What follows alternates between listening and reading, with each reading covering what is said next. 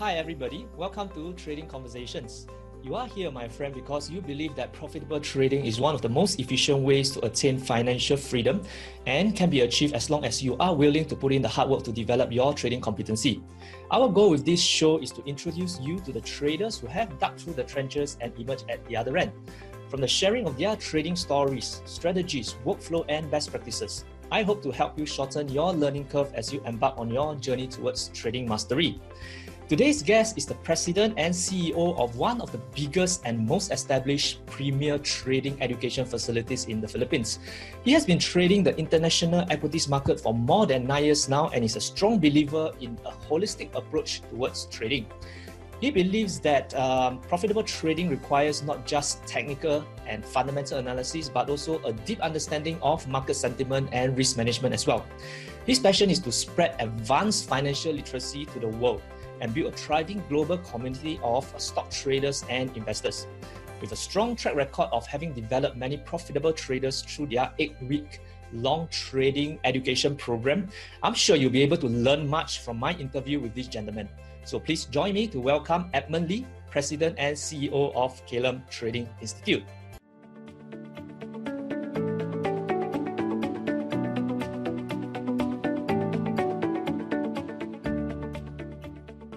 Hey Edmund, thanks for joining me in this episode of Trading Conversations. I still remember how we first got to know each other when you accepted my invitation to speak in the Online Trading Summit last year, and also as well as when subsequently you accepted my request for me to profile you in the Trading Mentors book that I published recently.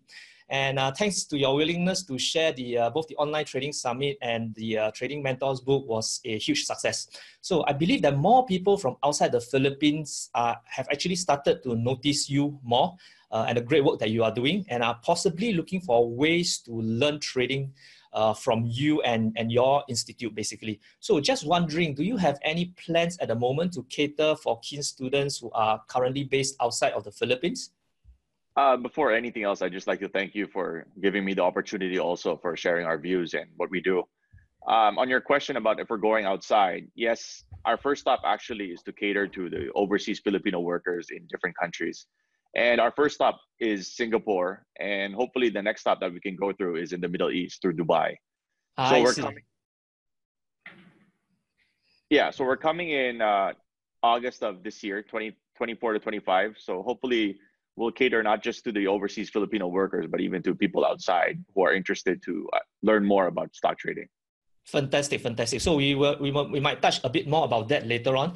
So right now, for a start, as you know, Trading Conversation is really all about me acting as I would say, like a treasure hunter who goes around digging for trading wisdom, all the strategies and best practices from accomplished traders like yourself. But before I go on to do that, I think it will be really helpful for the audience to understand a bit about your background. Because during the Online Trading Summit that I had a chat with you and a recording with you last year, we didn't really go through about your own personal trading journey. And I think that is a story that a lot of people will really want to know before they go on to understand more about how you trade and how you actually teach people to trade. So I understand that you are a chartered financial analyst. Now, this is a very interesting point because I find it very rare to know of anyone who is both a CFA chartered holder and an accomplished trader. So because usually this tends to be a bit more conflicting, because either you start with one and stick with one of that and not go to the other, but you are both a CFA charter holder and accomplished trader. So can you share with us how did your trading journey started? Was it CFA first or was it trading first? A lot of people don't know that I started off as a trader because my father has been in the markets for the last 40 years. So ever since I was young, I've always been exposed to the stock market and trying to understand what moves stock price in the short term. 9 years ago, when I graduated, I was primarily a finance analyst all my life. So I started off with a US company and I was in charge of the technology, media, and telecommunications sector. And from that point on, I saw how a lot of stocks move. And just to give you a story is that one of the companies that I was covering was BlackBerry or RIM Technology back in the day. And we had a price target of $160 per share on BlackBerry. And the price was trading at $120. And the funny part about that story was that we were so convinced that the price was going to go up because if you look at the earnings and the quality of the earnings, it was still growing at 30, 40%. And little did we know that there was a company outside in 2010 that was doubling their sales and tripling their sales, which was the famous Apple iPhone today. And 2 years later, from $120 per share, BlackBerry fell over 70, 80%. And the irony of all of this was that BlackBerry was still growing despite falling 80%. So I knew that there was some issue and some disconnect with what was being perceived on a fundamental basis and what price was telling you. And when I moved back to the Philippine setting, and I was a COL financial analyst, and I've been in the consumer and mining sector, we also covered a lot of stocks. And a lot of times when we had buy ratings, or I like this company so much, sometimes it didn't move for the next year or two. So I knew that there was something missing in what we were doing, and it couldn't just be mostly built on price. So we went through a journey of trying to understand, especially as a trader, you try to understand what moves price. And you also look at the other science, which is technical analysis, and using basically just charts. And at that time, I was always wondering, why bother using fundamental analysis anyway? It takes so much time for people to realize what you see. And charting obviously makes a lot more sense because it's looking at demand and supply in the short term. So we went to the other route of just charting and just looking for huge price action, basing our decisions based on movements of surges in price, technical indicators, so on and so forth. And the funny part is we also saw what was the flaw also of just using purely technical analysis. We saw a lot of charts go up. A lot of times it was irrational. A lot of times it wasn't sustainable also over time. And we were speculating all over the world. And what we found out was that simply just using price alone is also not enough. And so we had to find a way to combine both fundamentals and technicals and use it to our advantage. And I honestly believe that going through that process of looking through stories and looking at stock charts gives you a higher level of confidence. And one of the basic premises of technical analysis is that history repeats itself. And the challenge of that history repeating itself is that how do you know whether one chart you looked at before is the same story happening in the chart today? And that's where fundamentals comes in, because we try to understand and dissect what was those stories that have resulted into a bagger, meaning a double or a triple or went up 5 times. And we look at the stories that we're looking at here today, try to look for resemblance, both from a charting perspective and a story perspective. And we try to reimagine what could be for certain particular stocks. And I think that's really helped me a lot, is that there's no one true science behind everything. Meaning there's no one true science that obviously will work 100%. Technical analysis is a probability game. What people don't realize is that fundamental analysis is also a probability game. And so what we do to take advantage of both sciences is to increase the odds by learning as much as both, thinking of it as a probability game, increasing our odds, and hopefully we win more times than we lose. And that's basically our philosophy for how we understand market timing. I see. So you mentioned that you were sort of influenced into trading because your father was a very accomplished trader and a veteran in the industry. So what actually prompted you to want to study and clear the CFA thing since you started with trading? That is pretty puzzling to me, because clearing CFA is not an easy thing to do, and it requires a lot of commitment and motivation. So what actually happened during that phase in time that you decided to do it? I think it's 2 things. One, obviously, is that as a research analyst and as a person in a finance background, you're always trying to improve your skill, trying to make yourself better. And I found that the CFA, being a CFA charter holder, was probably the best path for all of us to go through. And that's why like what you said, it's a lot of time commitment and it's very difficult to accomplish. And I'm very proud of what I've been able to do on that end. And second of all, maybe it's a chip on the shoulder. I mean, like when you're born into this family, a lot of people tell you that it's born out of, how would I put it? Born out of, what do you call that? Sorry, I'm looking for that word. It's, sorry, born out of privilege.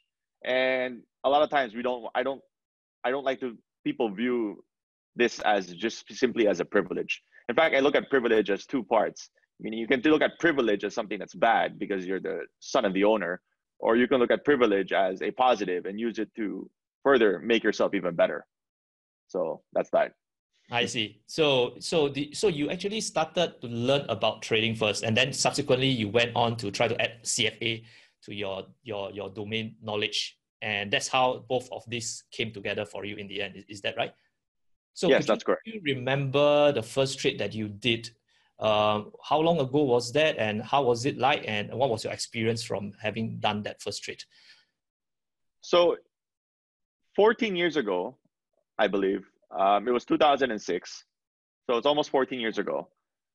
Most of the stocks that we were participating in was either IPO or speculative issues.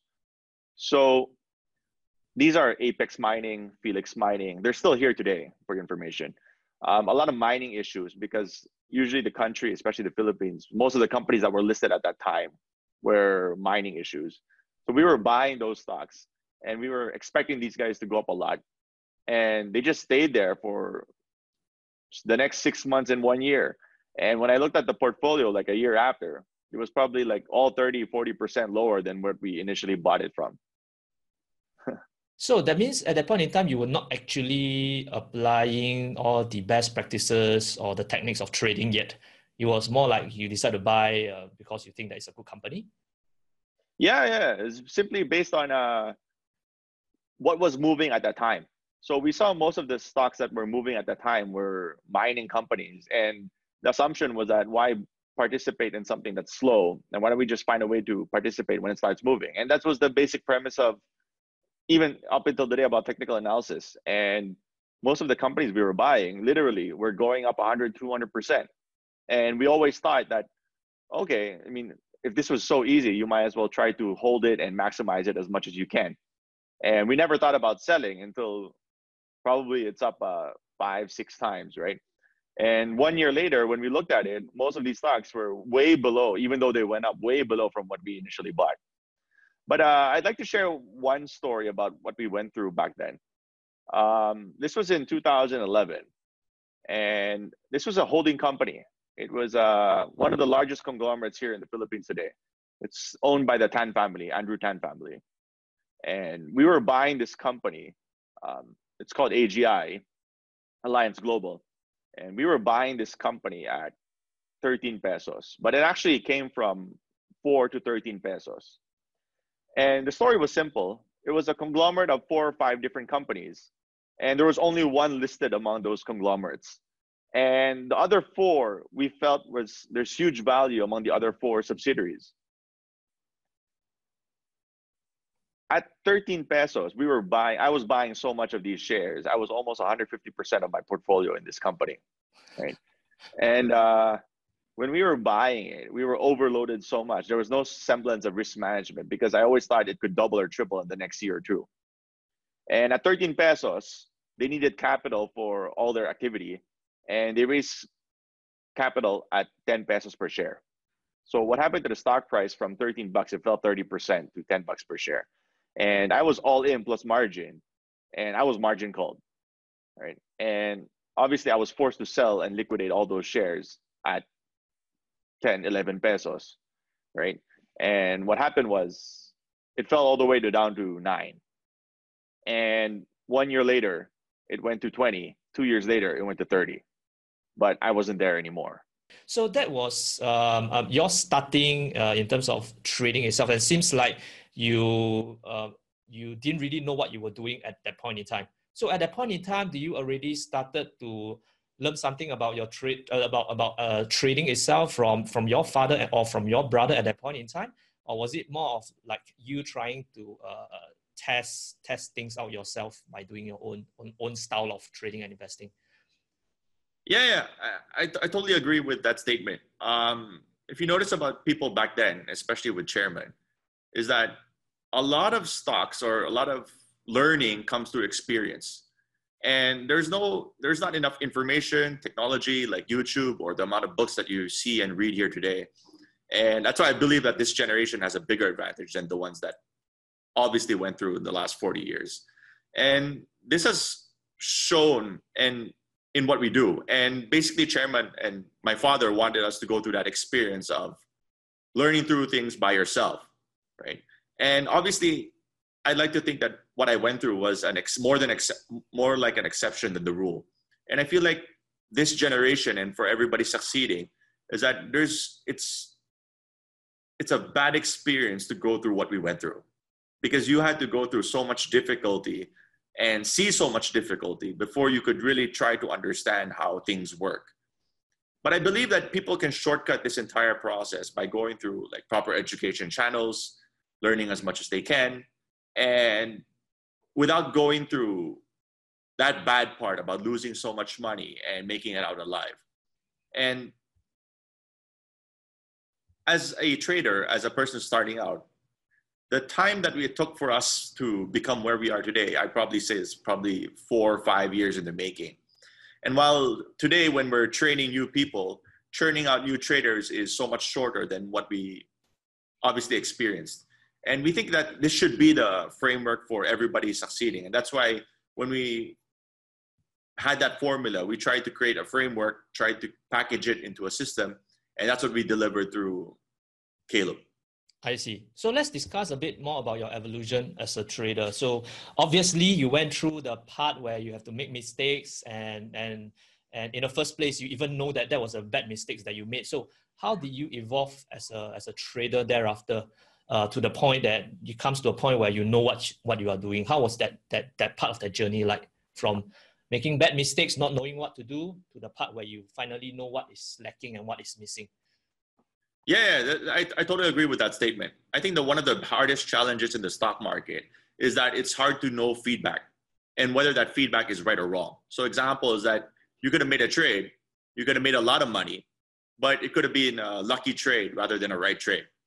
And you could make the same connotation as that when you're losing money, is that people often associate losing money as to making a mistake. But in reality, losing money could have just been meant following your plan and you cutting your losses, right? And I think one of the most important things throughout my entire journey was that I kept the journal. And I've had a journal of every single trade I've done since 2010. So for the last 9 years, I've been reviewing and using data analytics to try to understand what resulted into most of my winners and what resulted into most of my losers.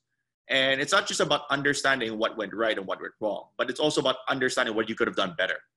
And a lot of times people fail to do this third part about what you could have done to make this trade even better.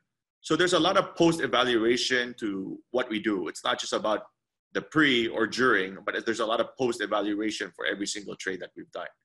And I think that's very, very important because it goes into your subconscious. And a lot of times people can lie to themselves about what they did right, what they did wrong. But if there's real numbers and there's an actual journal right in front of you, it's very hard to lie from the objective truth. I see. So you went through that part where you did everything wrongly, not following best practices, to the part where you start to realize what you are doing wrong and you start to improve things from there. Was there any one or any book or any courses that you attend that helped you to transit through this part of the knowledge gap previously?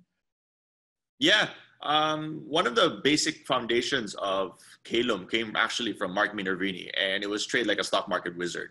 And he was one of the very few people at that time, this was in 2011, there was very few people at that time that could actually mesh earnings, fundamentals, and technical analysis. Most books that you read at that time were mostly purely technical analysis books, or most books that you would read were purely fundamental analysis books. So it's very rare that somebody could mesh what was happening both on a price and what was happening from a company standpoint. And I think that was where most of what we created today was founded on. But obviously over the last 7-8 years, we've evolved and we've developed from that. And we continue to improve what could move stock price better in the short term, both from a fundamental standpoint and a technical standpoint. But I think that was a great book. We've read a lot of great books all throughout the last 9-10 years. And I'd probably say Mark Minervini's book, from a basic foundation standpoint, was one of the best. I see. All right. So if we evolve along on your journey thereafter, and you, I suppose, Chairman founded Calum as a means to share about the advanced financial literacy knowledge to the people of Philippines for a start initially, I suppose. And thereafter you came on board and you helped to run the programs and stuff like that. And I've taken a look at what Caleb is providing, the kind of training. And it seems to me that in your 8-week program, you actually touch on most of the core important trading methodologies or horizon that includes like intraday trading, momentum trading, swing trading, and position trading. Can you share a bit more about how do you actually define the difference between these few different types of strategies? I always tell people that it's not enough that you know one simple trading strategy. Let's say, for example, you're a position trader. You only have to understand position trading. And you could just simply do position trading. That's fine. I think what people need to understand is that you need to know all trading strategies. And the reason why is because when you see it, even though you don't do anything, at least you understand why those prices are moving. So to give you guys an example is that a position trader and a momentum trader, for example, is that we usually distinguish them based on two things: risk appetite and time horizon. And if you look at somebody who wants to speculate on momentum trading, a lot of times there's also a lot of groups that don't want to speculate, and they're position traders that they'll ride the move and maximize it on good quality companies. Now, the thing is that when you're seeing speculation happening, you need to understand that what it's going through today is just purely speculation rather than something sustainable. And because the reason why is because if you don't know it and you don't understand momentum trading, if you go into that trade and you see it, you might be the one carried away and you might be the one buying at the top. And that's the reason why we always tell people it's like you go to a casino, right? And I tell people that obviously gambling is bad, but you need to understand the casino and you need to know how it's done. The reason why is because if ever you get put into that situation, at least you know what to do, right? And it's the same case when it comes to trading short-term, way short-term on momentum and intraday, and having a longer-term positions, whether it's position trading. You need to understand the entire trading spectrum from start to finish, so that in any single event, you'll know what to do. And there's a lot of waiting, there's a lot of patience, there's a lot of discipline, whether it's in position trading or momentum trading.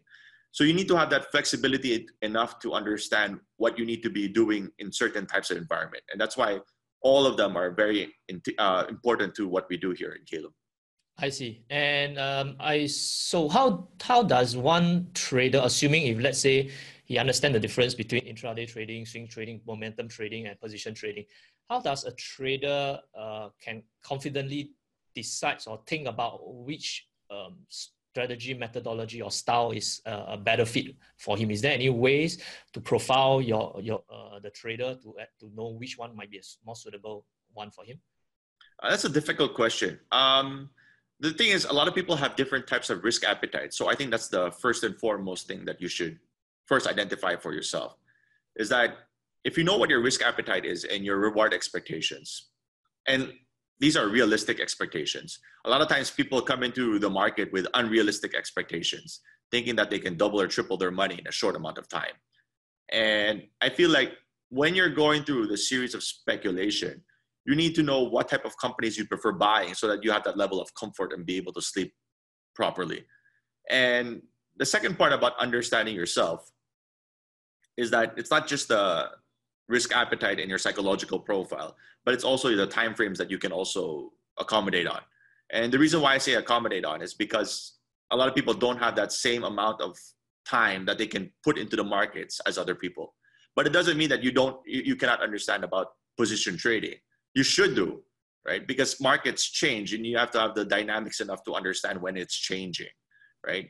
And usually we try to complement that different strategy. If you have the time to learn everything, obviously the one thing that's most important is market sentiment. So we have fundamental analysis, we have technical analysis, and we also have macro sentiment. And a lot of trading strategies also depend on the type of macro sentiment that we're in. So if we're early stages of a bull market or reversal, normally position trading and momentum would work the best. And we try to maximize it as much as we can. But when it comes to the latter stages of every single bull market or cycle, usually the cycles and the movements are much shorter. So there has to be a lot of profit taking on your mindset. So it's usually a buy low, sell high instead of trying to maximize it. And that's where swing trading and momentum trading will probably work the most at the latter stages. While position might not be your optimal because you don't want to be holding too long in a difficult type of environment. And I think it's what's happening today is a perfect example of that. And markets are very difficult. The moves are very short in nature. So to maximize it, you probably have to think about taking money off the table if it starts going up.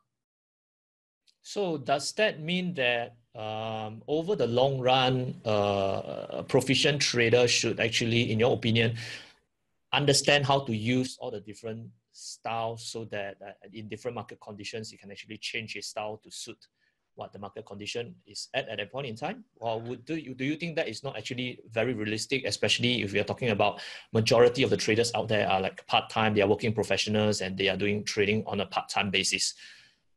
No way. I think everybody needs to go through that experience and try to learn everything. And as a trader, it's your responsibility. One of the most difficult jobs in this world is being a trader, right? So you have to put in that effort to try to learn everything. And one of the key metrics and key values that we always push for is open-mindedness. And you always have to have that open-mindedness to try to look for opportunity in whatever type of market environment. And if you don't understand that and understand how certain systems work, you're going to have a very difficult time. And the reason why it's because for you to gain your advantage is that you need to understand the players that are involved as a trader. So if it's a market largely driven by institutions or retail traders or momentum traders or whatsoever, it's not for you to change who you are. That's not my point. Meaning you need to know exactly what your identity is and what type of strategy you'd be doing. But it's as equally important to understand what others are doing. And if you don't understand all these different systems, you might not be able to understand what other people are thinking. And it will be a detriment to your portfolio. That's for sure. I see. So if let's say I am a new trader, new part-time retail trader, I'm a working professional, and I starting to come to the stage where I have saved some money, a significant amount of money, and I'm looking to start putting it to good use in the financial markets. What would be your advice for me as this person to learn about trading or even investing? What would be the natural progression that you think I should go through? I think everybody has to start by understanding and buying basic mutual funds and understanding about how to trade most of these mutual funds. And the reason why is because there's less systemic risk when you're buying ETFs. And when you're trading ETFs, you have a better understanding of what's moving it, right? And then as you slowly go on to that progression and you want to learn how to stock pick to get better returns, that's usually where the problem lies, right? But that's where opportunity also exists. And when you start to go down that pipeline of understanding ETFs and then individual stocks, right? And then what's important is not just having a good background on technical analysis, but what's important is that every single trade that you do, try to understand why it went up or why it went down. And if you keep on writing it down and you try to understand, okay, it was mostly a fundamental factor why this company went up, or it was mostly because of one event that happened in a global market that affected everything that happened, or it was because of a regulatory, or there was a tsunami or a typhoon or whatever, right? And if you keep on writing it down, why things went up, why it went down, I'll tell you, the experience will become so much faster in learning. And you do this over like 1,000, 2,000 times, you'll start to come up with common factors and common similarities as to why a particular stock went up or down, right? And as you go through that progression, the science, and you try to learn it, which is through a education, and that art portion, which is what we call the experience of going through the motions, right? And you combine both and you learn through it, you'll start to get better over time. And I feel like what's important here in the stock market and as a stock trader is for you not to compare yourself. And I think every single person has their own progression. Some people might learn it faster than the others. Some people might learn it slower. I think regardless of whatever progression that you go through, whether fast or slow, what's important is that you survive. And you have to live long enough to go through this difficulty, see one whole cycle of stocks going up 30, 40%, a stock going down 20, 30%, and go through that entire cycle for 5, 6 years. And then if you come out and you know how to do it, then obviously what's important is that the next cycle, you're able to replicate it. I want to understand a bit more about the work that you do at Caleb itself. All right. So how long has Calum been established, and what actually motivates the start of Calum in the first place? 5 years ago, we started Calum mostly for hiring purposes for both COL Financial and City Securities. So we always thought about it like a culinary school where you pay me, we train you. If we like you, then we hire you.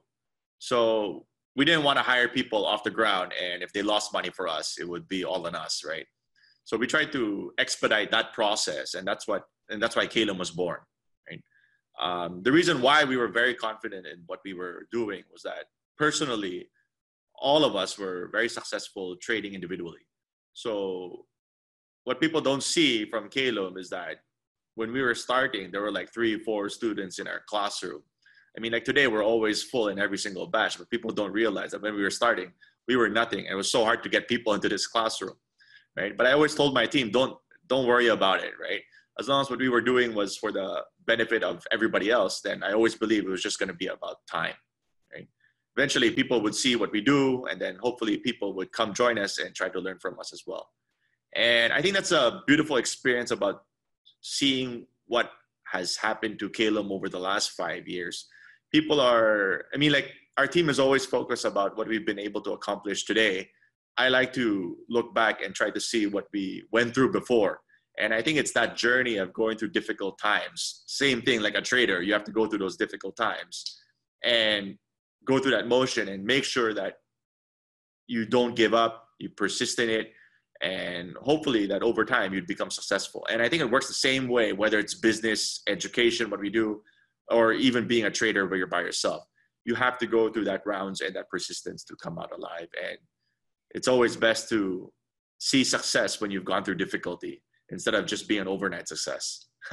I see. So how many batches have you guys conducted through already, and how many has actually went through the entire 8-week course?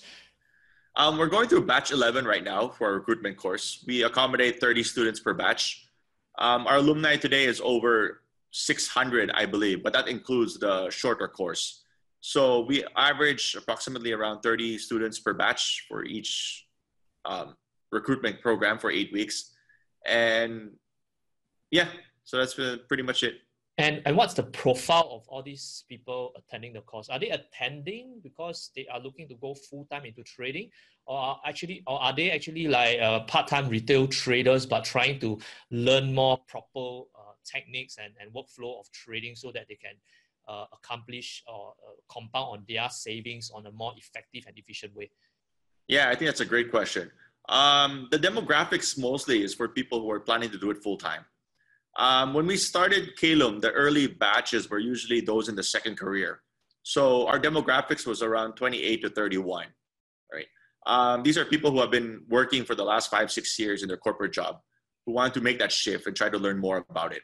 And that was our demographics probably in the first 4 batches. But from batch 5 all the way to batch 10, including batch 11, most of the students today are usually young. And we've been getting fresh graduates, people with 1 or 2 years worth of work experience. And these guys, like from a very early age, and I assume it's coming from college, obviously want to become and learn more about full-time trading altogether. And that's usually our market today. So we've seen how information and trading has evolved, especially in the Philippines, in a small how do I put it? There's only a small retail base of traders here. So it's growing rapidly in the Philippines. I think we see it. So we were early for our time 5 years ago, but today I think we're benefiting it because we've been in the right timing also. Yeah, because when you mentioned that 2011, it seems like everything is like very, very new in trading for you guys. But in Singapore, it feels like it's already a very old industry. So that is something that is I need to reconcile a bit to understand how things are evolving on the Philippine side. So what have you noticed from those students who came into the course itself, following their 8 weeks course after they have finished it? What was the biggest thing that you noticed about the changes in them? I think that will give our audiences a very good understanding about what are the key things that someone who doesn't know anything much about trading, and as it goes through an entire program, what are the most important positive characteristic that you will notice from someone who has gone through a program like that? Yeah, we've noticed about a big change for most of the traders that have started from nothing, no background, and trying to learn. Versus we compare it with some of the students that we've had who went through so much experience, like 5, 8 years worth of trading experience. Now they're learning because they've already gone through the trauma of the stock market. And we've seen a big difference and a big change. And usually the ones that have gone through so much experience and now want to learn, right? They carry with them so much biases in whatever trading behavior that they do. And we call this hermeneutics, and it's in a book called Trading for a Living, Hermeneutics. And a lot of times that we do in trading is based on experience. So if you had no education and you've mostly been learning through experience in the stock market, it's very common for you to use those experience as to identify whether something is a buying opportunity or a selling opportunity, right? And that's where a lot of problems exist for older traders, right? It's because you're using experience to determine what is right and what is wrong, okay? For the young traders who are very, well, coming from a blank slate, there's nothing there yet. It's actually easier for us to train. Now, the reason one, and because of having a blank slate, usually their cup is more empty than somebody who's more seasoned, right? So it's easier to feed in information and put in the right inputs for them to understand what they should be doing from an early stage, right? Because a lot of bad habits, if you continue to do it, are very difficult to reverse, right? As opposed to somebody who has no experience, no bad habits yet, it's easier for them to feed information. So I think that's the benefit of somebody who's coming from no background also from, and obviously what's important is that what we teach in the 8 weeks is the right inputs, right? So if we're giving them the wrong information, then it's gonna not come to fruition. So have you seen any of those that came with baggages of past bad trading habits and experiences, constantly trying to fight against what you guys are trying to teach them in a way? And how do you guys go about overcoming that? Because if your focus is really to help them become better traders, then that is also one job, main job that you got to do. How do you help them to get rid of their bad habits so that they can focus on the right and the correct ones? Yeah, no questions asked. We have a lot of traders that gone through bad habits and continue to do bad habits, right? Trading psychology is a very important part to us. I think we haven't mentioned it yet. One of the key parts in the program is also trading psychology, right? So we try to show as much biases, try to show as much behavior that you see. We do a personality test also. So at least they try to understand what they like to see more, what they like to do more. And it's very important to understand yourself in this industry. And I feel like as you go through this experience of trading, you'll learn more, not just about yourself in trading, but learn more about yourself individually, right? And that part about trading is actually the greatest part. The reason why is because I always tell people, show me, if you talk to me 30 minutes and you show me how you trade, I probably pretty much have a good idea how you are also in real life. So whether it's the fear of missing out, whether it's you not being patient, whether you're very eager or opportunistic, or you're very aggressive versus conservative, it will show actually in all your trading that you do, right? Every single person has different identities. We have 40 prop traders here with all different identities as well. So we try to cater them and try to mold them and trying to understand more about themselves, right? Each personality will differ, but at the core of everything, which is our framework of the fundamentals, technical sentiment, risk management, that part will not change, right? On how they approach it and how they do it might be different, meaning how they use it to their advantage, but the process will always be the same. And I think every single trader needs to understand that. You need to have a strong foundation for all the process so that when it comes to actual execution, right, whatever personality or whatever you do as a person becomes so much easier to execute on. I see. All right, great. So I remember very vividly that during the Online Trading Summit interview, you mentioned this framework about the fundamentals, technical sentiments, and risk management, right? I don't think that we managed to cover significantly anything about sentiments at all. So can you explain a bit more about what sentiments in this particular framework, what are the things that it encompasses? And how do you go about measuring sentiments in a way, or is it purely something that is qualitative kind of measurement? Think of it this way. This is from Stanley Druckenmiller. And what drives price is usually two things. It's earnings, meaning the company of the quality of earnings, and two is liquidity, right? So when he talks about liquidity, it's about the Fed, right? And we've seen how stock prices are mostly affected by liquidity in the stock market, right? Higher interest rates affect flows, lower interest rates increase flows. We've seen all these types of movements happening on the global economy scale, right? So it's so important to understand what the global economy and global markets are doing, not just in the equity asset class, but even in the bonds asset class, property, and all different types of asset classes, right? That's the important part about understanding macro. We've done our study, almost 65% of a stock market's return or a stock's return is largely driven by re-ratings and liquidity, right? So that's what people fail to see, is because people are so focused on earnings and price action. People also fail to understand what's happening from a central bank standpoint, right? Because no matter what you say, let's say today's type of environment, people are saying the bull market cycle is almost coming to a close. We're 10 years into the bull market cycle, right? So, but if you look at liquidity, we're at a 2.5% interest rates.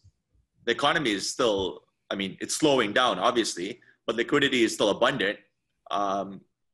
Even the Fed is still talking about driving interest rates lower, right? I think we've seen this with the 10-year interest rates.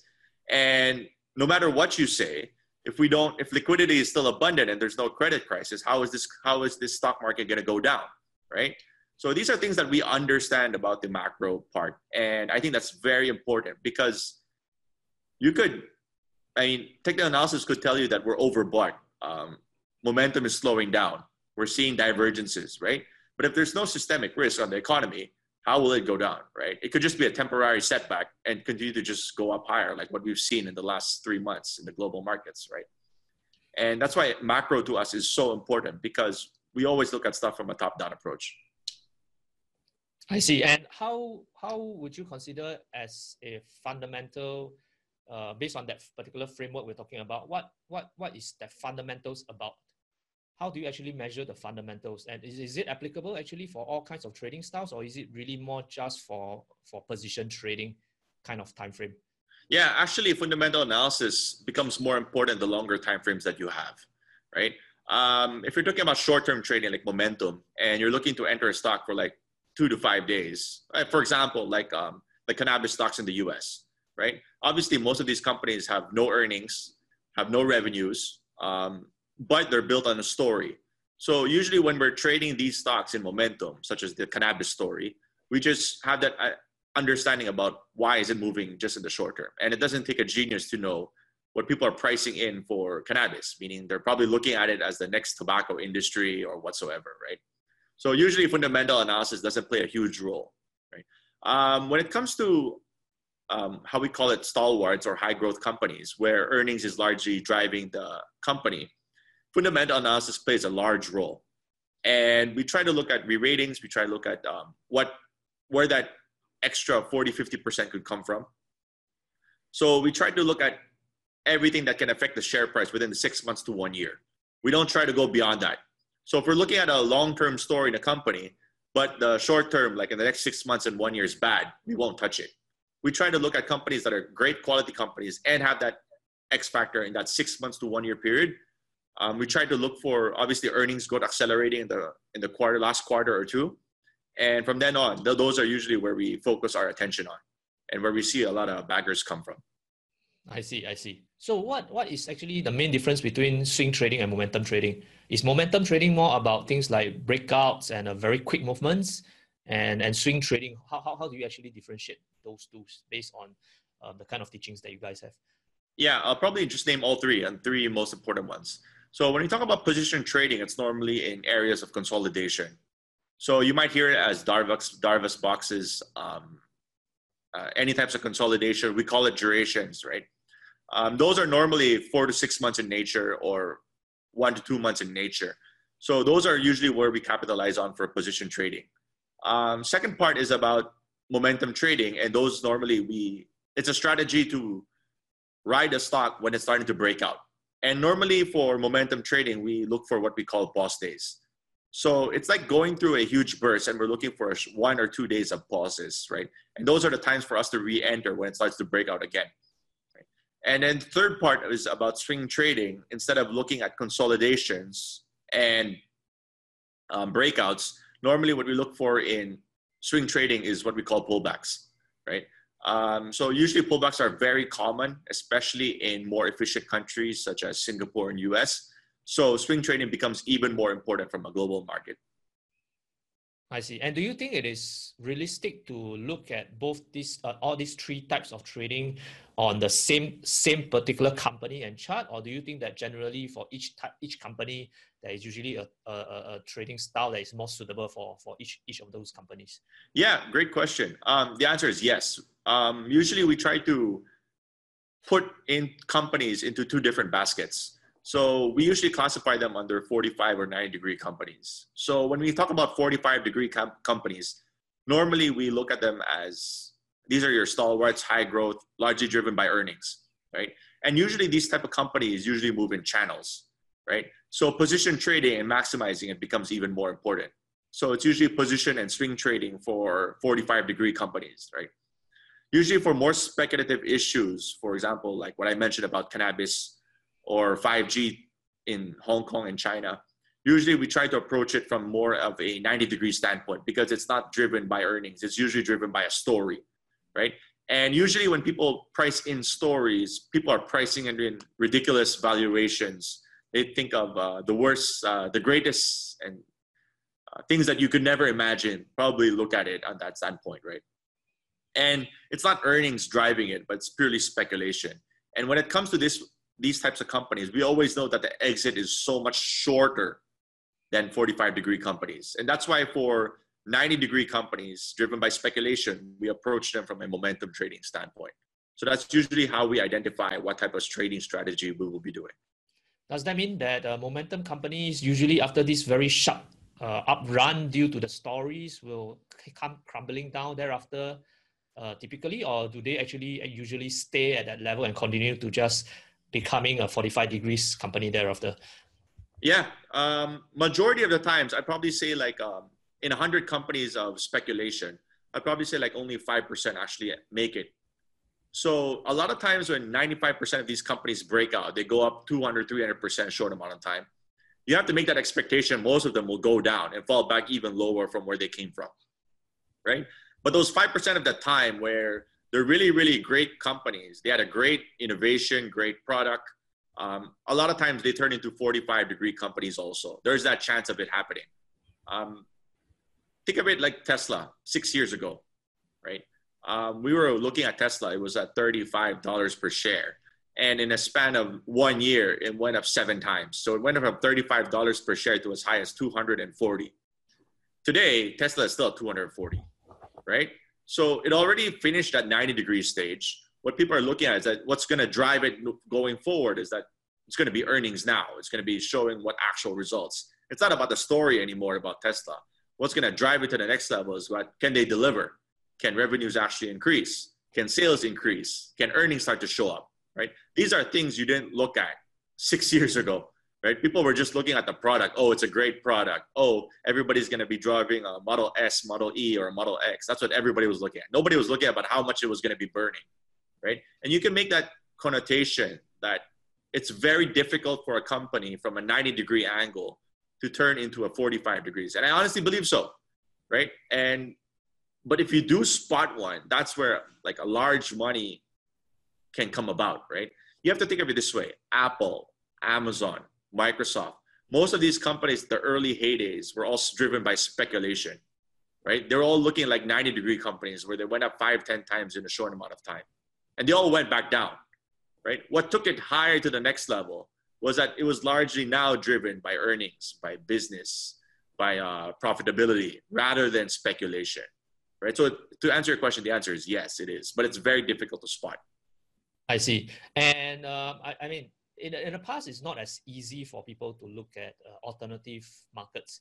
But nowadays, it's becoming very easy, especially as if, let's say, if I'm based in Singapore, I can easily look at trading any of the developing markets, stock markets, or even the highly developed stock markets like the US market. So how, in your opinion, should one consider the kind of markets to look at to actually filter and shortlist for trading ideas from?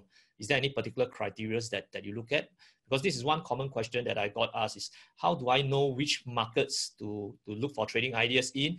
And assuming even if I know which markets to look at, then how do I actually narrow down the list from such a huge list to a smaller list? What's your general thoughts on that in terms of the different markets, developed markets, developing markets, emerging markets? We've worked with traders abroad, and we did this survey, right? It's called home bias, right? And a lot of people, I've done a study for Indonesians, and I did a study here also for Philippines, right? Most of the people, 95% of people, will probably stick to their home country. So think of it this way: if you're Indonesian, why would I buy a Philippine company?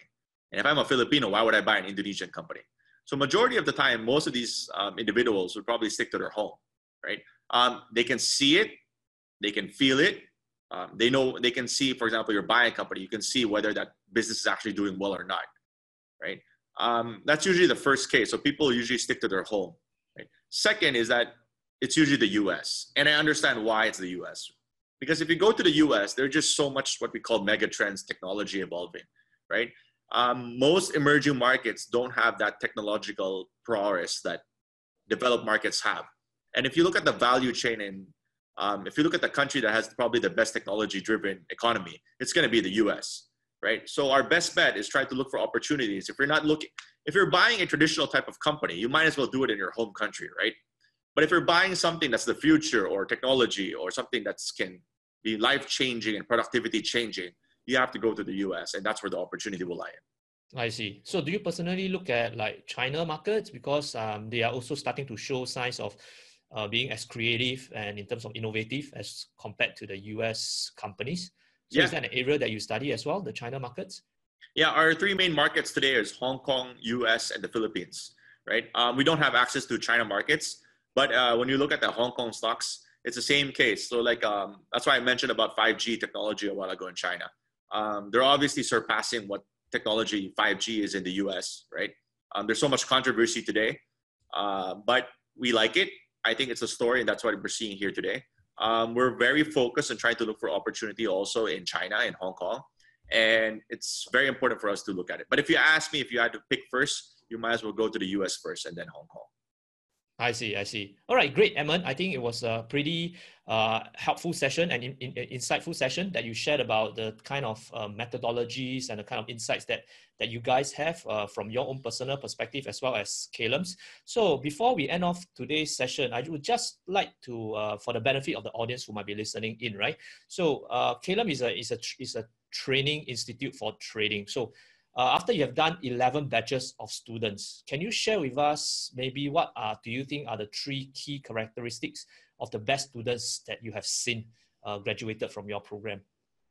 Yeah, it's usually 3 traits I always tell people. First is what I mentioned a while ago about open-mindedness. And you have to keep on learning. Till today, we are still continuously trying to innovate, trying to learn more, trying to find out what we did not see, try to improve our tactics. And I think that's the beauty about the stock market, because it will keep on changing. So the strategies that we see today and the systems that we see today might not work in 5 to 10 years. The reason why, it's because markets are becoming more efficient. People learn about what you do. And that's the beauty about it. But there's always going to be some type of anomaly. And the reason why, it's because the stock market will always be driven by human behavior. And human behavior will always commit the same mistakes over and over again, right? So that's number 1. Number 2 is about hard work and persistence, right? Like what I mentioned a while ago, everybody has their own timeline and own journey, but you have to stick to that grind and put in that effort, right?